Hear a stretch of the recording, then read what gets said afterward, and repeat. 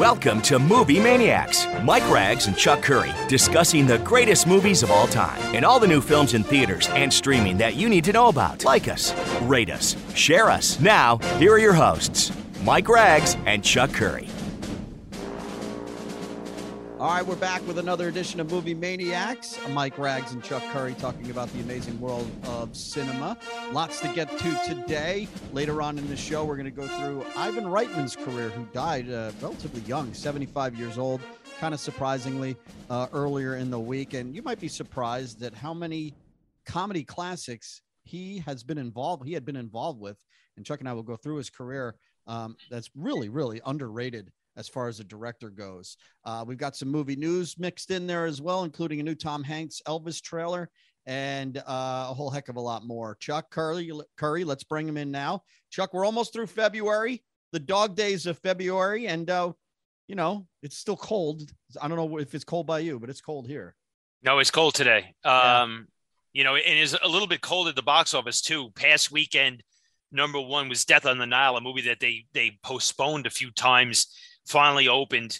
I think theater owners and the studio expect a little bit more than 12.8 million in its opening frame. And then you had Marry Me, which went theatrical, and also Day to Day with Peacock pulled in $8 million at the box office. I'm going to tell you, I know I hate to beat the same sort of horse on a daily or weekly basis, but I was in the theater I'm involved in, Pocono Cinema in East Stroudsburg, it was before showtime, and we're getting sparse crowds in February. And I looked at a movie poster and I had this weird vision that came over me. And I say this in all seriousness. I said, it was almost like a science fiction movie. I said to myself, are people going to say to themselves, looking at a movie poster, there was a time and a place in our history when people actually went to a movie theater and watched movies? I swear, I had that sort of vision in my head, because I still think there's a serious issue in the industry. If you remove Spider-Man No Way Home from the equation and you look at movies like Death on the Nile, it's just not doing enough business to justify their production costs theatrically. No? And you bring up a lost art of movie theaters and what it was like to go to movies in the 70s. Especially. I guess that's my question. Is it a lost art? I think one of the things and one of the early memories I had as a kid growing up was going to the theaters, and the first time you heard of a new movie might have been a movie poster that you see of something coming soon before you even see it in preview. I remember seeing posters of the standees too, the big standees, like Airport 75. The standee was in theaters for Towering Inferno, and I remember seeing it. Like, how excited you got, right? Yeah, I mean, and though that art is totally lost now. Oh my God! I mean, movie posters are made. Now it's a giant head. Fact. The giant head of the star. Yeah. And, you're right. And I doubt this weekend's going to change anything. Unless they probably should have made Tom Holland wear the Spider-Man suit in Uncharted. Maybe people would go see it. I don't know. It's going to do like 70 million. I hear that's not bad. That's good. No, it's good domestically. And it's already opened last week overseas, abroad, and it's doing pretty well, which proves the theory. If you produce a, big popcorn movie, and there's few and far in between, the people who are motivated to go to the movie theaters to see action or oriented, product.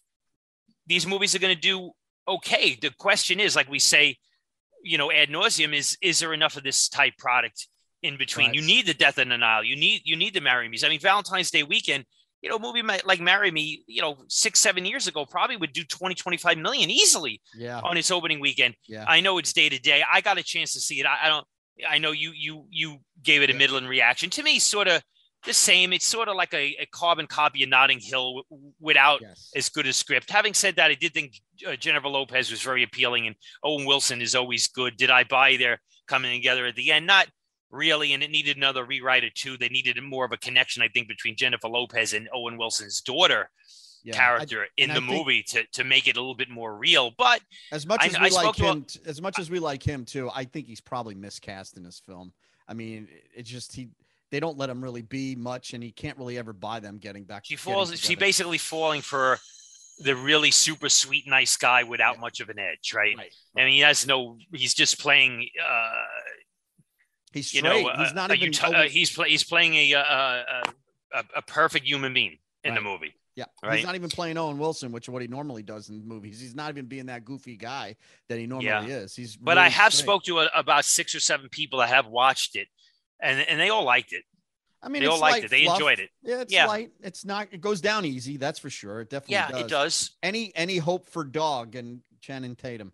It's not doing anywhere near Uncharted, but it's interesting because we haven't seen Channing Tatum in a few years in movies. Now all of a sudden, he has 2 movies. This and he has the movie with Sandra Bullock. Coming out this summer, and then he just signed on for another big. He just signed on for another big movie, so he's coming back in a big way. He got that Super Bowl commercial in that too, with him and Sandra Bullock and a few other movies that when I watch that trailer, I still say to myself, like, what's Brad Pitt doing in that movie? I don't know, but it's right. It's certainly Romancing the Stone all over again. They're trying to capture that. But it's good stunt casting if it works. Yeah. And there are a couple, talk about the Super Bowl real quick. And used to be, you get a movie premiere on a Super Bowl. There wasn't really, outside of Jurassic World right before kickoff. I mean, there really wasn't any big surprises as far as movie. Well, the Doctor Strange Into the Multiverse of Madness. The big surprise in that is you didn't really see, but you heard it. The appearance by Patrick Stewart's Professor X, meaning Marvel is now taking over the rights from 20th Century Fox to X-Men, and they can merge X-Men into the Marvel Avengers universe, which again, injects a lot of really cool possibilities if you like this sort of thing. And I'm sure all new casting too for all the X-Men, I would imagine at some point. Well, let Patrick Stewart, they're going to keep him, but I mean, that cast is getting long in the tooth, to say the least, right? Yes, and Logan should be the way it should. All of them should have ended with that one there, but they keep making X-Men movies to the chagrin of me. I'm not really that into those movies. Chuck, let's talk about another preview that was released this week, and that was for Elvis. It's real more about Tom Hanks's character, Colonel Parker, than anything else, but really a lot more Elvis than I was surprised, Chuck, that it really, it looks like the. You want to hear my reaction first? Want to hear my reaction first before yours? Yeah, go ahead. Okay, I watched the trailer. It's a long trailer. It's like 3 minutes, right? Mm-hmm. Okay. It was like I watched it and I had to digest it. My first reaction is, I don't know if Baz Luhrmann's the right director for this material. Right. That was my first reaction. My second reaction, well, he did The Great Gatsby, right? Yeah. So that's sort of like hollow and overproduced, right? Yeah. But he did Moulin Rouge. He got a lot of acclaim. He did Australia, Baz Luhrmann with Nicole Kidman and Hugh Jackman. It's sort of a mixed bag. I do like it, but it's far from perfect. My big reaction was, my God, Tom Hanks, all those prosthetics. Yeah. That's the most unappealing I've ever seen him look on screen. Yeah, he's almost unrecognizable. If you didn't know it was him, you might and very unappealing. Like his look. I'm just saying his look. And the unknown, what's his name? Austin. I can't. Okay, he plays Elvis. I have to see it's not fair to judge the trailer. Having said that, a lot to be desired, I think, in this trailer. What a trailer's supposed to do is, does it get your juices going to go see it? And I don't think it does. I'd see it. I didn't get my juices going, but I'd see it. Yeah. It was different than what I expected. That's what I'm right? saying. I think what they're doing is they're taking Elvis obviously is a good tour guide through the history he lived through, right? Yes. I think that's what this film's sort of going to go for. It'll probably deal with it'll deal with race, racism. It'll deal with a lot of different subjects at the time through the eyes of a young Elvis Presley. I do look forward to the film. I just think the trailer was just something a little bit different than I expected. I did not expect Tom Hanks and all those prosthetics. I did not. And I don't expect a 25-year-old seeing that trailer and really caring much. Maybe not. Yeah, probably not.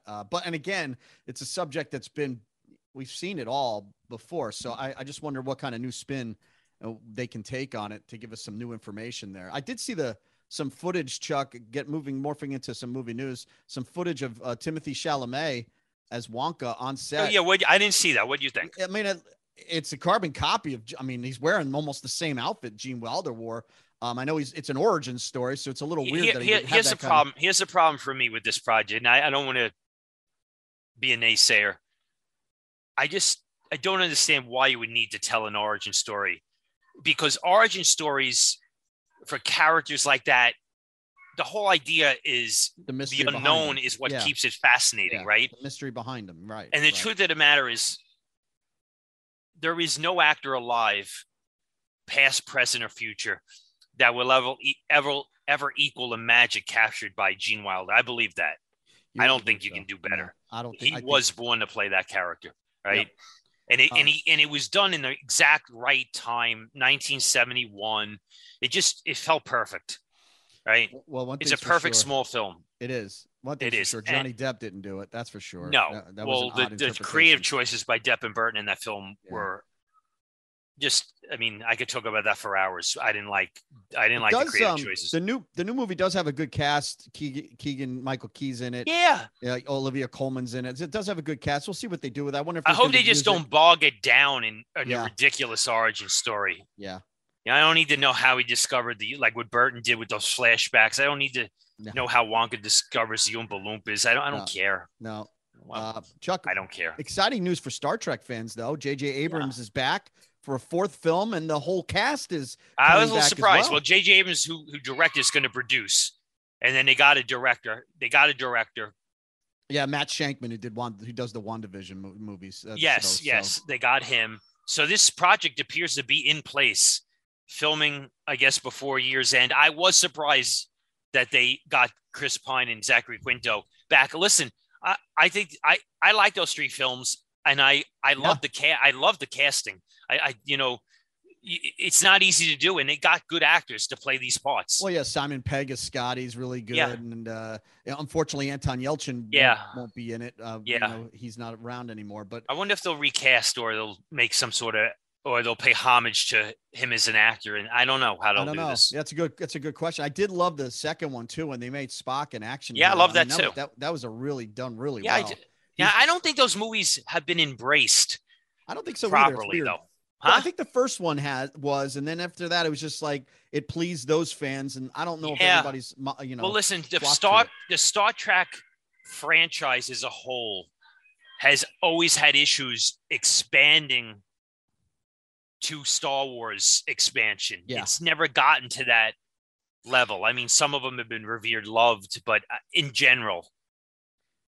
No doubt about it. One movie that is like that, and we talked a little bit about it a couple of weeks ago, is A Christmas Story. And word is, check this out, they got Farkas, Flick, Schwartz, and his brother to all come back. Yeah, I saw that. To reprise their roles. I like that. Really cool. I love it too. Unfortunately, it's still Julie Haggerty as the mom, and Darren McGavin is no longer with us. But I'm just interested to see what kind of angle they take. A Christmas Story Christmas is going to really have the main characters. If he's going to be good, kids, yeah. And again, it's just another example of the fun things that they're doing with streaming, right? We said last week, unlikely that they was going to spend this money, production value, theatrically, but they could roll the dice here, right? Because it's a win-win. It wins for the fans, and it gets people to subscribe or retain to the streaming service. It is pure fan service, but it's good fan service. I like it. One of the dangers in that is you get a Wonder Twins movie on HBO Max. Thoughts? Well, here's the deal. As we speak, they're currently in production on the Batgirl movie at HBO Max. HBO Max, not. No, I believe this is straight to HBO Max, right? Yes. Michael Keaton's going to appear as Batman in this Batgirl movie. And then they had just announced that the director of Black Adam, which is a DC movie that Dwayne Johnson's going to star in, anti-hero in the DC world. So he's going to direct a Wonder Twins movie. Now, what was the cartoon? Super Friends, right? Was it Super Friends? Yeah. Okay. Yep. When I was a kid, it was Super Friends. It was a lot of fun. And Wonder Twins activate, right? Wonder Twins power activate. Yeah, and so they have a pet monkey. Yep. They have a pet monkey who's a crime fighter too, right? Now, people always sort of made fun of those characters, and I always said, if they go Wonder Twins live action, he's scraping the bottom of the barrel of superhero movies. But I guess they feel there's a cult status here. Yeah. Well, But again, HBO Max, it seems like they're getting the money that the theatrical division would have gotten. Well, and it does allow the perfect format for a movie like that to be made. It does. No, that's not going to be a theatrical release. Batgirl, I would watch theatrically. You wouldn't? Probably, yeah. Probably. All right, Chuck, what else you got? I got one idea that bounced in my head. It's for a Star Trek movie with this cast. How about them rolling the dice and paying the big money to get a guy like Robert Downey Jr. to play a villain, right? Don't you think that would take it to another level? I would do that. I would consider that. I was picturing in my head Javier Bardem as Khan, he'd be a good villain. But if you got it, it'd be good. Yeah. But if you got Robert Downey Jr., I think you could take it to with streaming and overseas, he's worth the price tag. No doubt about it. No doubt about it. You have any this date in movie history? I got two of them. What This week in film history, The Warriors opened.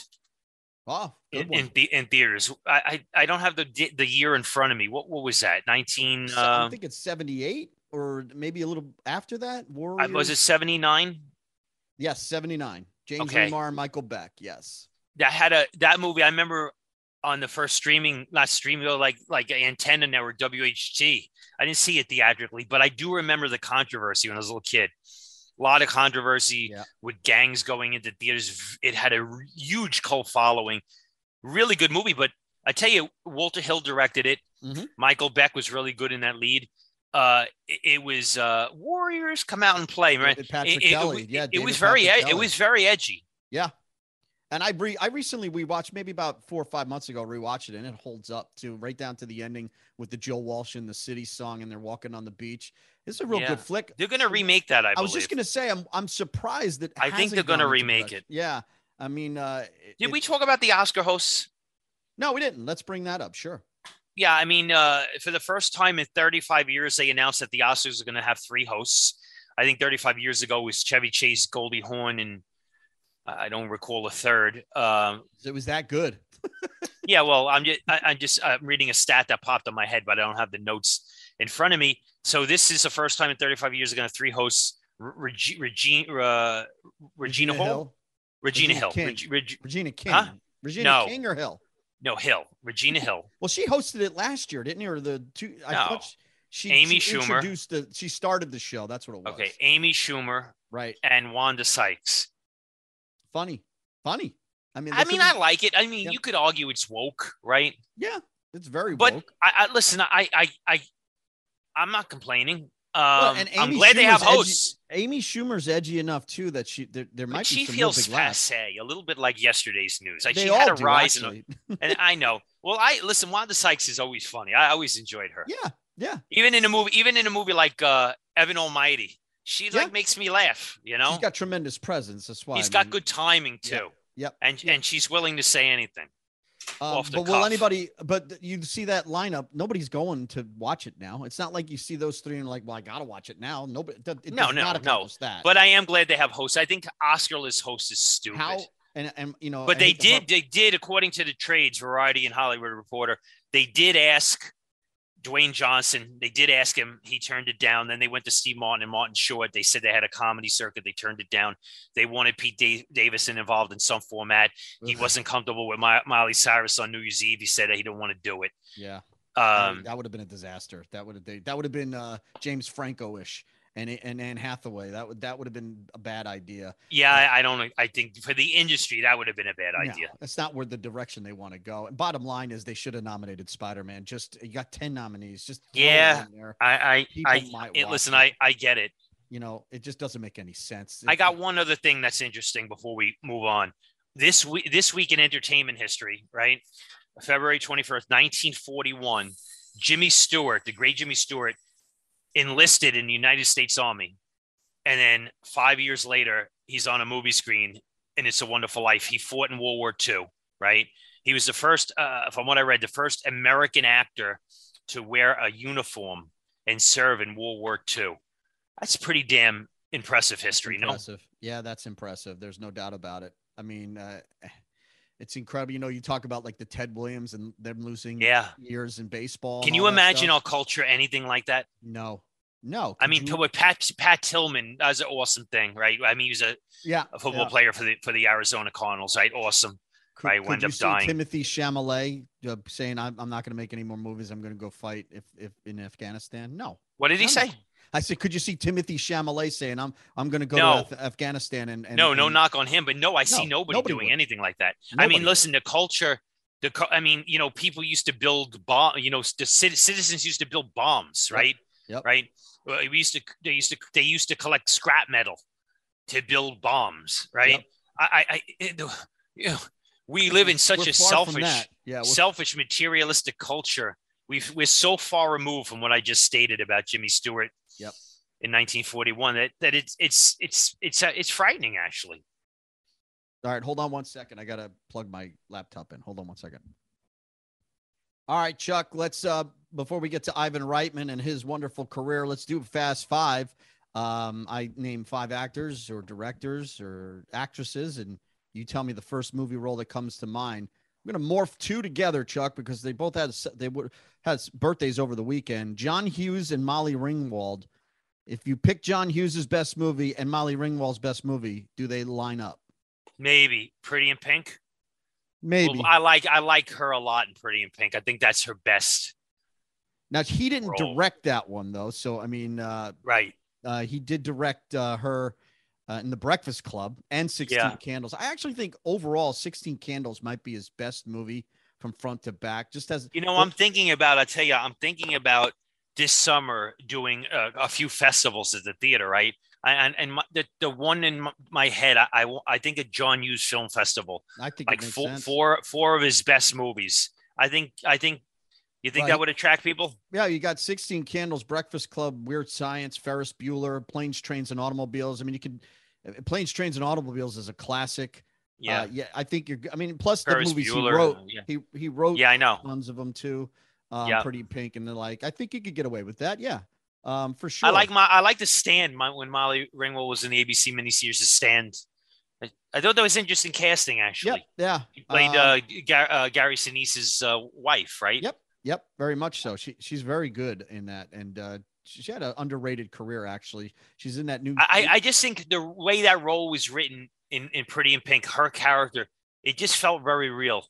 Yeah. I liked it a lot. Yeah. Yep. A lot of people connected with it. There's no doubt about it. How about one of our favorites, George Kennedy, who would have been 97 years old this weekend. He died in 2016. I'm going to tell you the one thing that I think of when I think of George. Well, Cool Hand Luke, he's great, right? When I think of George Kennedy, I think of Earthquake when Charlton Heston said when nobody wanted to dig underground at the end into Wilson Plaza, he says, "I'm not going alone. He's going with me." And George Kennedy gives that like sideways smirk. Yeah. To him, like he shakes his head up and down. That's George Kennedy for me. That and the scene when he blows away the what's his name, Marjo Gardner. Yeah, that's a great scene. And his toupee comes off.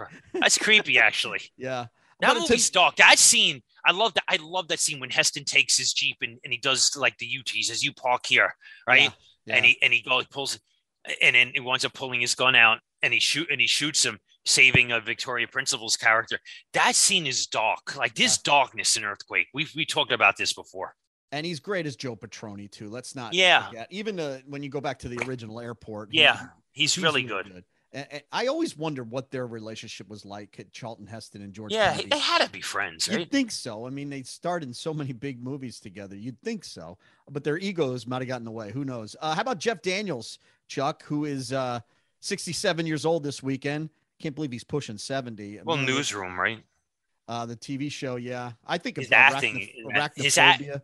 Yeah, but he's a tremendous actor. He's one of the more underrated American actors there is. He never won an Oscar, right? Nope, he's never been nominated either. He's one of the best actors to ever not been nominated for an Oscar. I would kind of agree with you. He's got nominated for Primetime Emmys for The Newsroom. But even in he was the original choice for Dr. Alan Grant, I believe, in Jurassic Park. He would have been good. He would have been good. Different though. But even you go back all the way to Terms of Endearment. He plays the husband, and he's such a like, I don't want to say loser, but he's just like, he's such a blah, and he's perfect in that role. And I liked him a lot in Arachnophobia and Speed, and even in the bigger budget movies he would get. He's always good. And if you've never seen Gettysburg, he may play the best role in that movie as Colonel Chamberlain in that movie. If you've never seen that, he's really good in it. Here's a guy I still cannot believe how old he is. He's only 58. Matt Dillon, Chuck, is 58. It seems like he's still young. This guy forever, and he never gets old. He's been around a long time. What do you think of? I always remember him as the bully in My Bodyguard. Yeah. I know that pops in my head. That's a nasty movie. When you watch that movie, that you feel horror. Like, it's not easy to watch that movie. No, but it's a good movie. He's also very good in There's Something About Mary, showing a lot lighter side to him. He's very funny in that movie. Yeah, and then he was in Crash, right? He got nominated for Crash, and I actually thought that was one of his best. I mean, you go back to the early Francis Ford Coppola. The Outsiders. He plays Dallas. Yeah, and then what was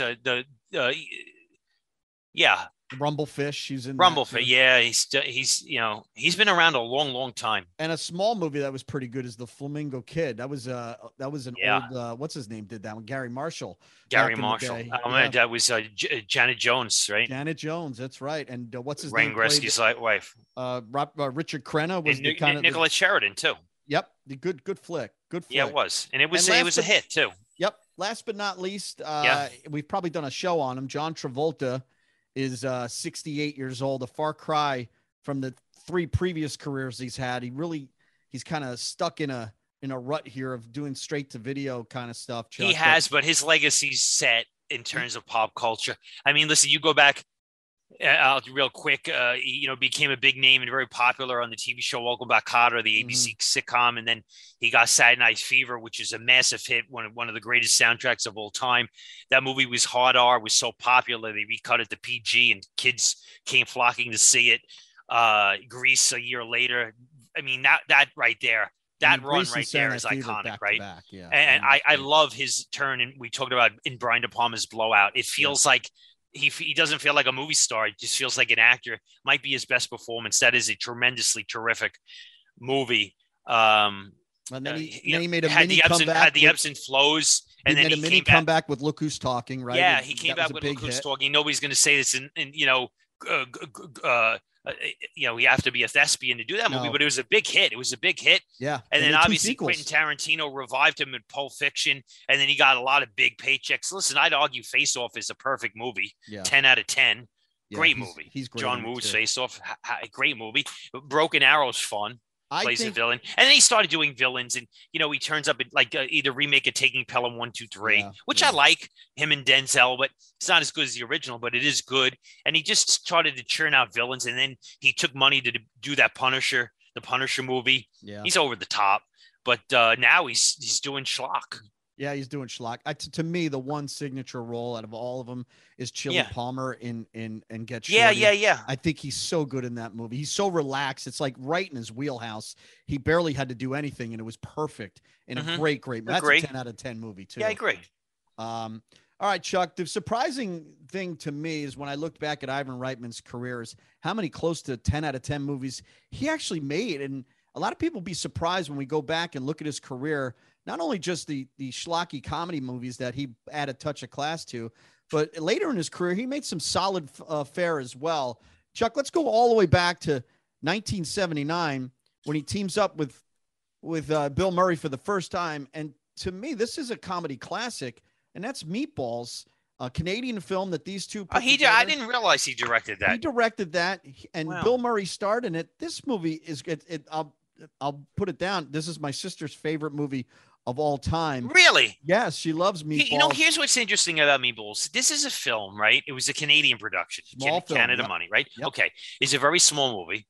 I mean, I don't know what they expected, but it wound up getting traction, right? People enjoyed it. I mean, nobody's going to say it's an amazing script or, it's the second coming of, of the greatest comedies of all time, but it's a simplistic, enjoyable comedy with a performer in Bill Murray that had a rare connection to his audience, right? Yep. And it wound up doing very well.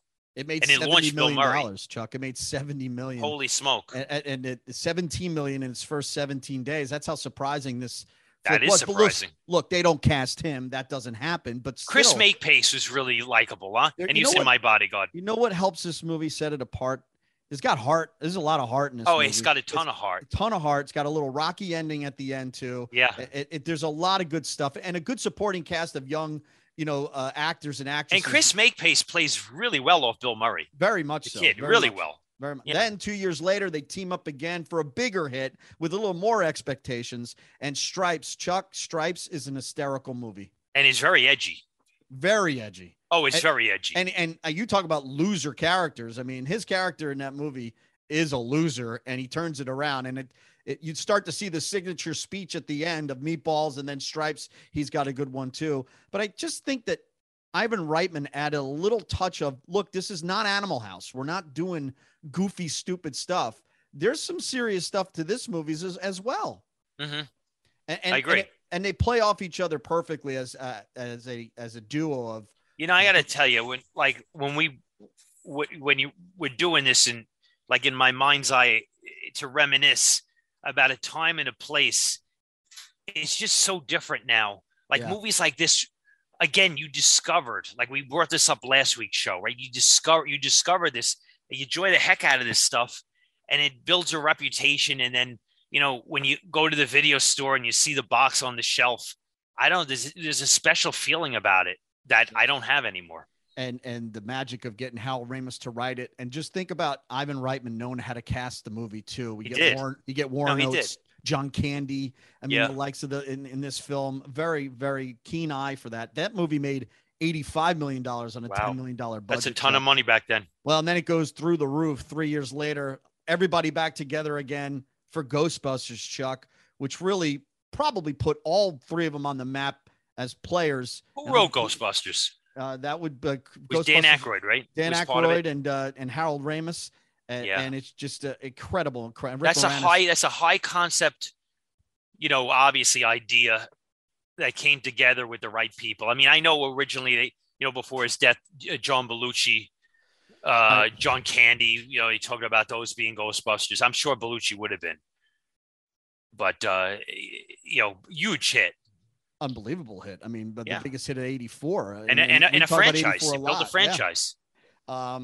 It's this first movie without Bill Murray that really gains any significance, Chuck. I'm actually a fan of, and it's probably a lesser seen Robert Redford movie. It's a goofy light comedy, legal movie called Legal Eagles, where Robert Redford and Deborah Winger kind of play. Deborah Winger was a big name back in the day. Yeah, but they were love interests. Daryl Hannah. It's got a weird story about art, embezzling and all that stuff. But I actually like this movie a lot, Chuck. He actually co-wrote it as well. It works totally on the fact that you cast Robert Redford and you got his charm in the movie. I don't remember it that well. I mean, I do remember it when it came out. I have not seen it in decades. Well, you got the high concept Ghostbusters in 84. No higher concept than matching up Arnold Schwarzenegger and Danny DeVito as twin brothers. Twins comes out in 1988, Chuck. Huge hit. I mean, this movie was just I enjoyed it, but you could argue, is the concept bigger than the execution here? I would say that this movie's not as funny as people probably remember. Probably. Right? It's funny. The poster's funny. The poster's funny. The introduction is funny. Yes. Them dressing alike is funny. But does it have enough juice to maintain its whole entire running time? Well, and the storyline's very weak. If I can read it, yeah. I mean, there's a drug line, and they keep talking about triplets, right? Eddie Murphy, and they keep saying they're going to do. I mean, come on, I don't think so. I think that time has passed. Also, a movie that kind of flopped, but for me, it wasn't as good as the original. Ghostbusters 2 came out in 1989. I liked it. I got to be honest, I do like that movie. I don't like it as much as you do. I like Rick Moranis a lot in it. But I just think a lot of the charm and the story it kind of wore on me a little bit because we didn't see anything really new. Maybe, but I still like it. Yeah, I mean, nothing great. My it daughter came out the same summer as Batman. That hurt it. Kiss of death. Last Crusade was that summer too. In 1990, he'd hit big with Arnold Schwarzenegger again with some stunt casting. He plays a kindergarten cop. I love that movie. It's a good movie. Chuck, really my daughter and I just watched it. And that's edgy too. Ago. What's that? It's edgy. Yeah. It's funny. We were watching a movie. My daughter kept saying to me, now this is a kid's movie. I'm like, yeah, but and here's what I'm assuming what happened when they produced this movie.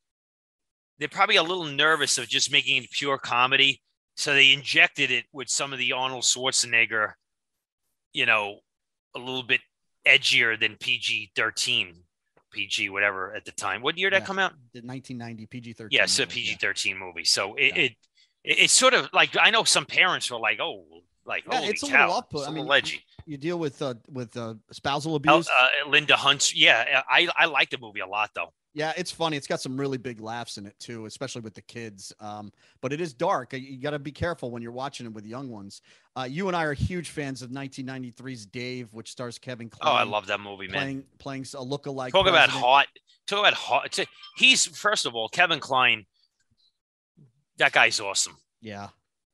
I like that movie a lot. Yeah, Ivan Reitman and him teaming up in that, and Gary Ross, he wrote it. Very funny. Gary Ross, by the way, is the guy who did Seabiscuit and a couple movies later on in his career, directed, and it's just a perfect movie, Chuck, for adults, right? Just like American President. You don't take the kids to see this movie. It's got adult humor in it. Charles Grodin's very funny in it as well, as he balances the budget as his accountant. Just some funny conceptual stunt. And remember when he's throwing out the first pitch at the Baltimore Orioles game? Yeah, and then when you watch the movie, and I like the relationship, the way it plays out between Dave and Sigourney Weaver, because it's not really her husband, and it plays very well.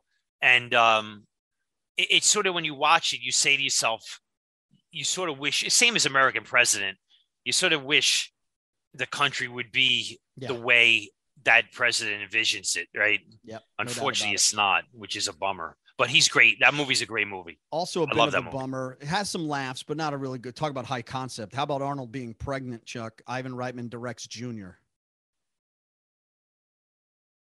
What was the movie? I'm sorry. Is this mic not on? Hello? Hello. Junior. Oh, Junior. Yeah, I thought it was that was concept, and the execution just It was concept over script, which is really, totally. And to me, that movie wore out its welcome pretty quickly. Yeah, and you can't find this movie anywhere. And your microphone does work. Somehow it made $108 million, though. I mean, well, because you could sell concept, and Arnold was popular as hell at the time. And back in the 90s, and Arnold did do comedy better than Stallone. Not even close. He just did. Close. Yeah. Back in the 90s, Chuck, we would get the teaming of Billy Crystal and Robin Williams doing a bunch of stuff on TV and showing up. They do that charity for the homeless. And they made a movie with both of these two in it. And you're thinking it can't miss these two stars. Ivan Reitman directing. It's got to be a big hit. 1997's Father's Day was an absolute disaster. Did it make any money? No, it did not. And which is really surprising. It really is. And it's, both. And what year is that? 97. Now, 7 years removed from City Slickers. Chuck, $85 million budget. It made 35 at the box office. Holy smoke. That's a bomb. And that's a bad bomb. I don't know. I don't know. The critics gunned for that one. I don't know if either one of them ever really recovered in the comedy aspect after that. It's like, but for some reason, I mean, you watch it, it is an utter mess. There's really not much to it. And you might argue it Ivan Reitman's worst movie that he directed. It happens. Now, 1998, the very next year, you think you're making a light action comedy movie with Harrison Ford. You cast a relative unknown in Anne Heche, who's very appealing on screen, and there's chemistry and everything's going to work out all right. And then weeks before the movie comes out, she reveals she's a lesbian. And in 98, the culture was a lot different than it is right I think now, that hurt the movie. It hurt the movie. I find that movie to be a very enjoyable time killer. That's what it is. It's an enjoyable. Their chemistry's fine. It's entertaining. Their banter's good. I liked her. I thought she was good. I thought she was good in Volcano with Tommy Lee Jones also. Yeah, I thought she was good too, and I thought she was good in this. I thought there was. Yeah, she got involved with Ellen DeGeneres right at the time. Yeah, it was. I believe. Yeah, that's what happened. That's what happened. And it did middle. It was like I said, it's an enjoyable time killer. I think it did middle in box office. It made over $100 million. Yeah, okay. That's all him. I mean, let's face it. Yeah. He would direct Evolution, Chuck, in 2001, David Duchovny comedy, which really nobody saw. Yeah. Is a science fiction movie. Not a very good one either.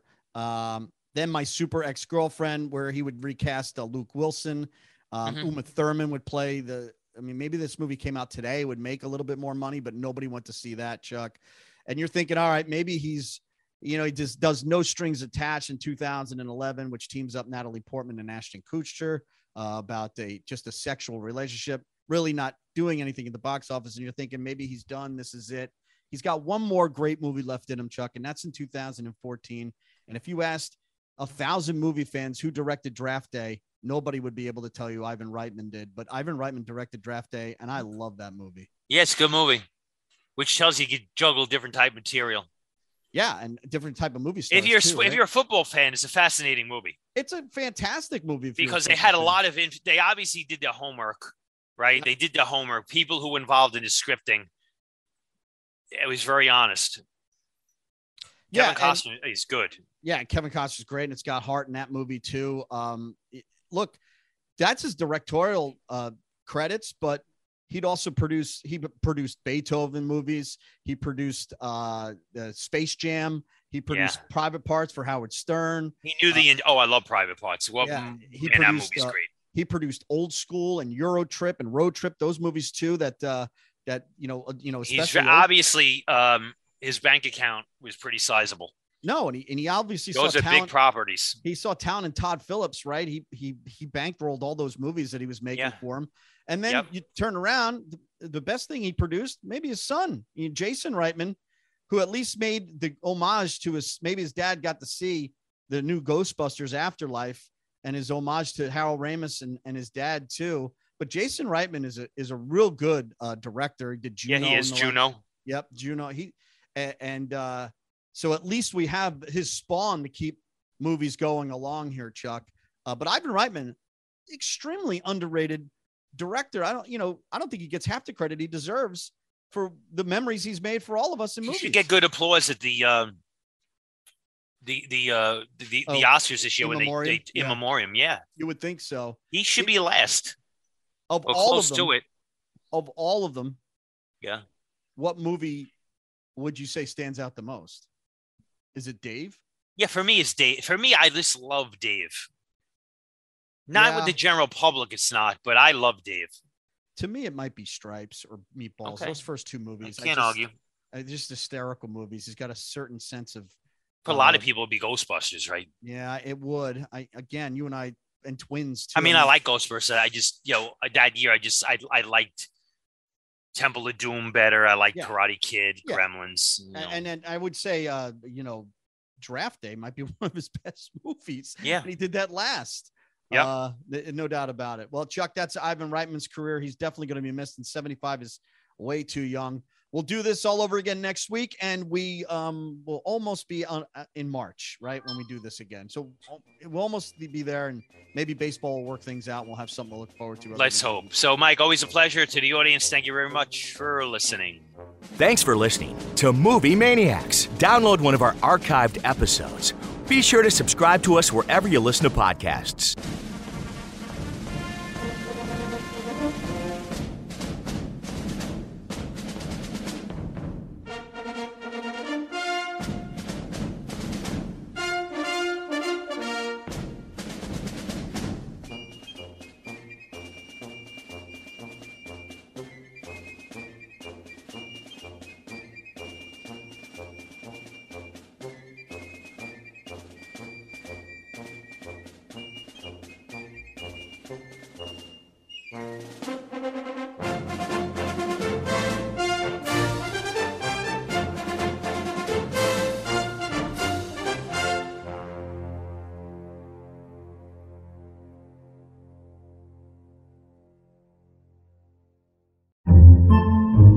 Podcasts by Federated Media.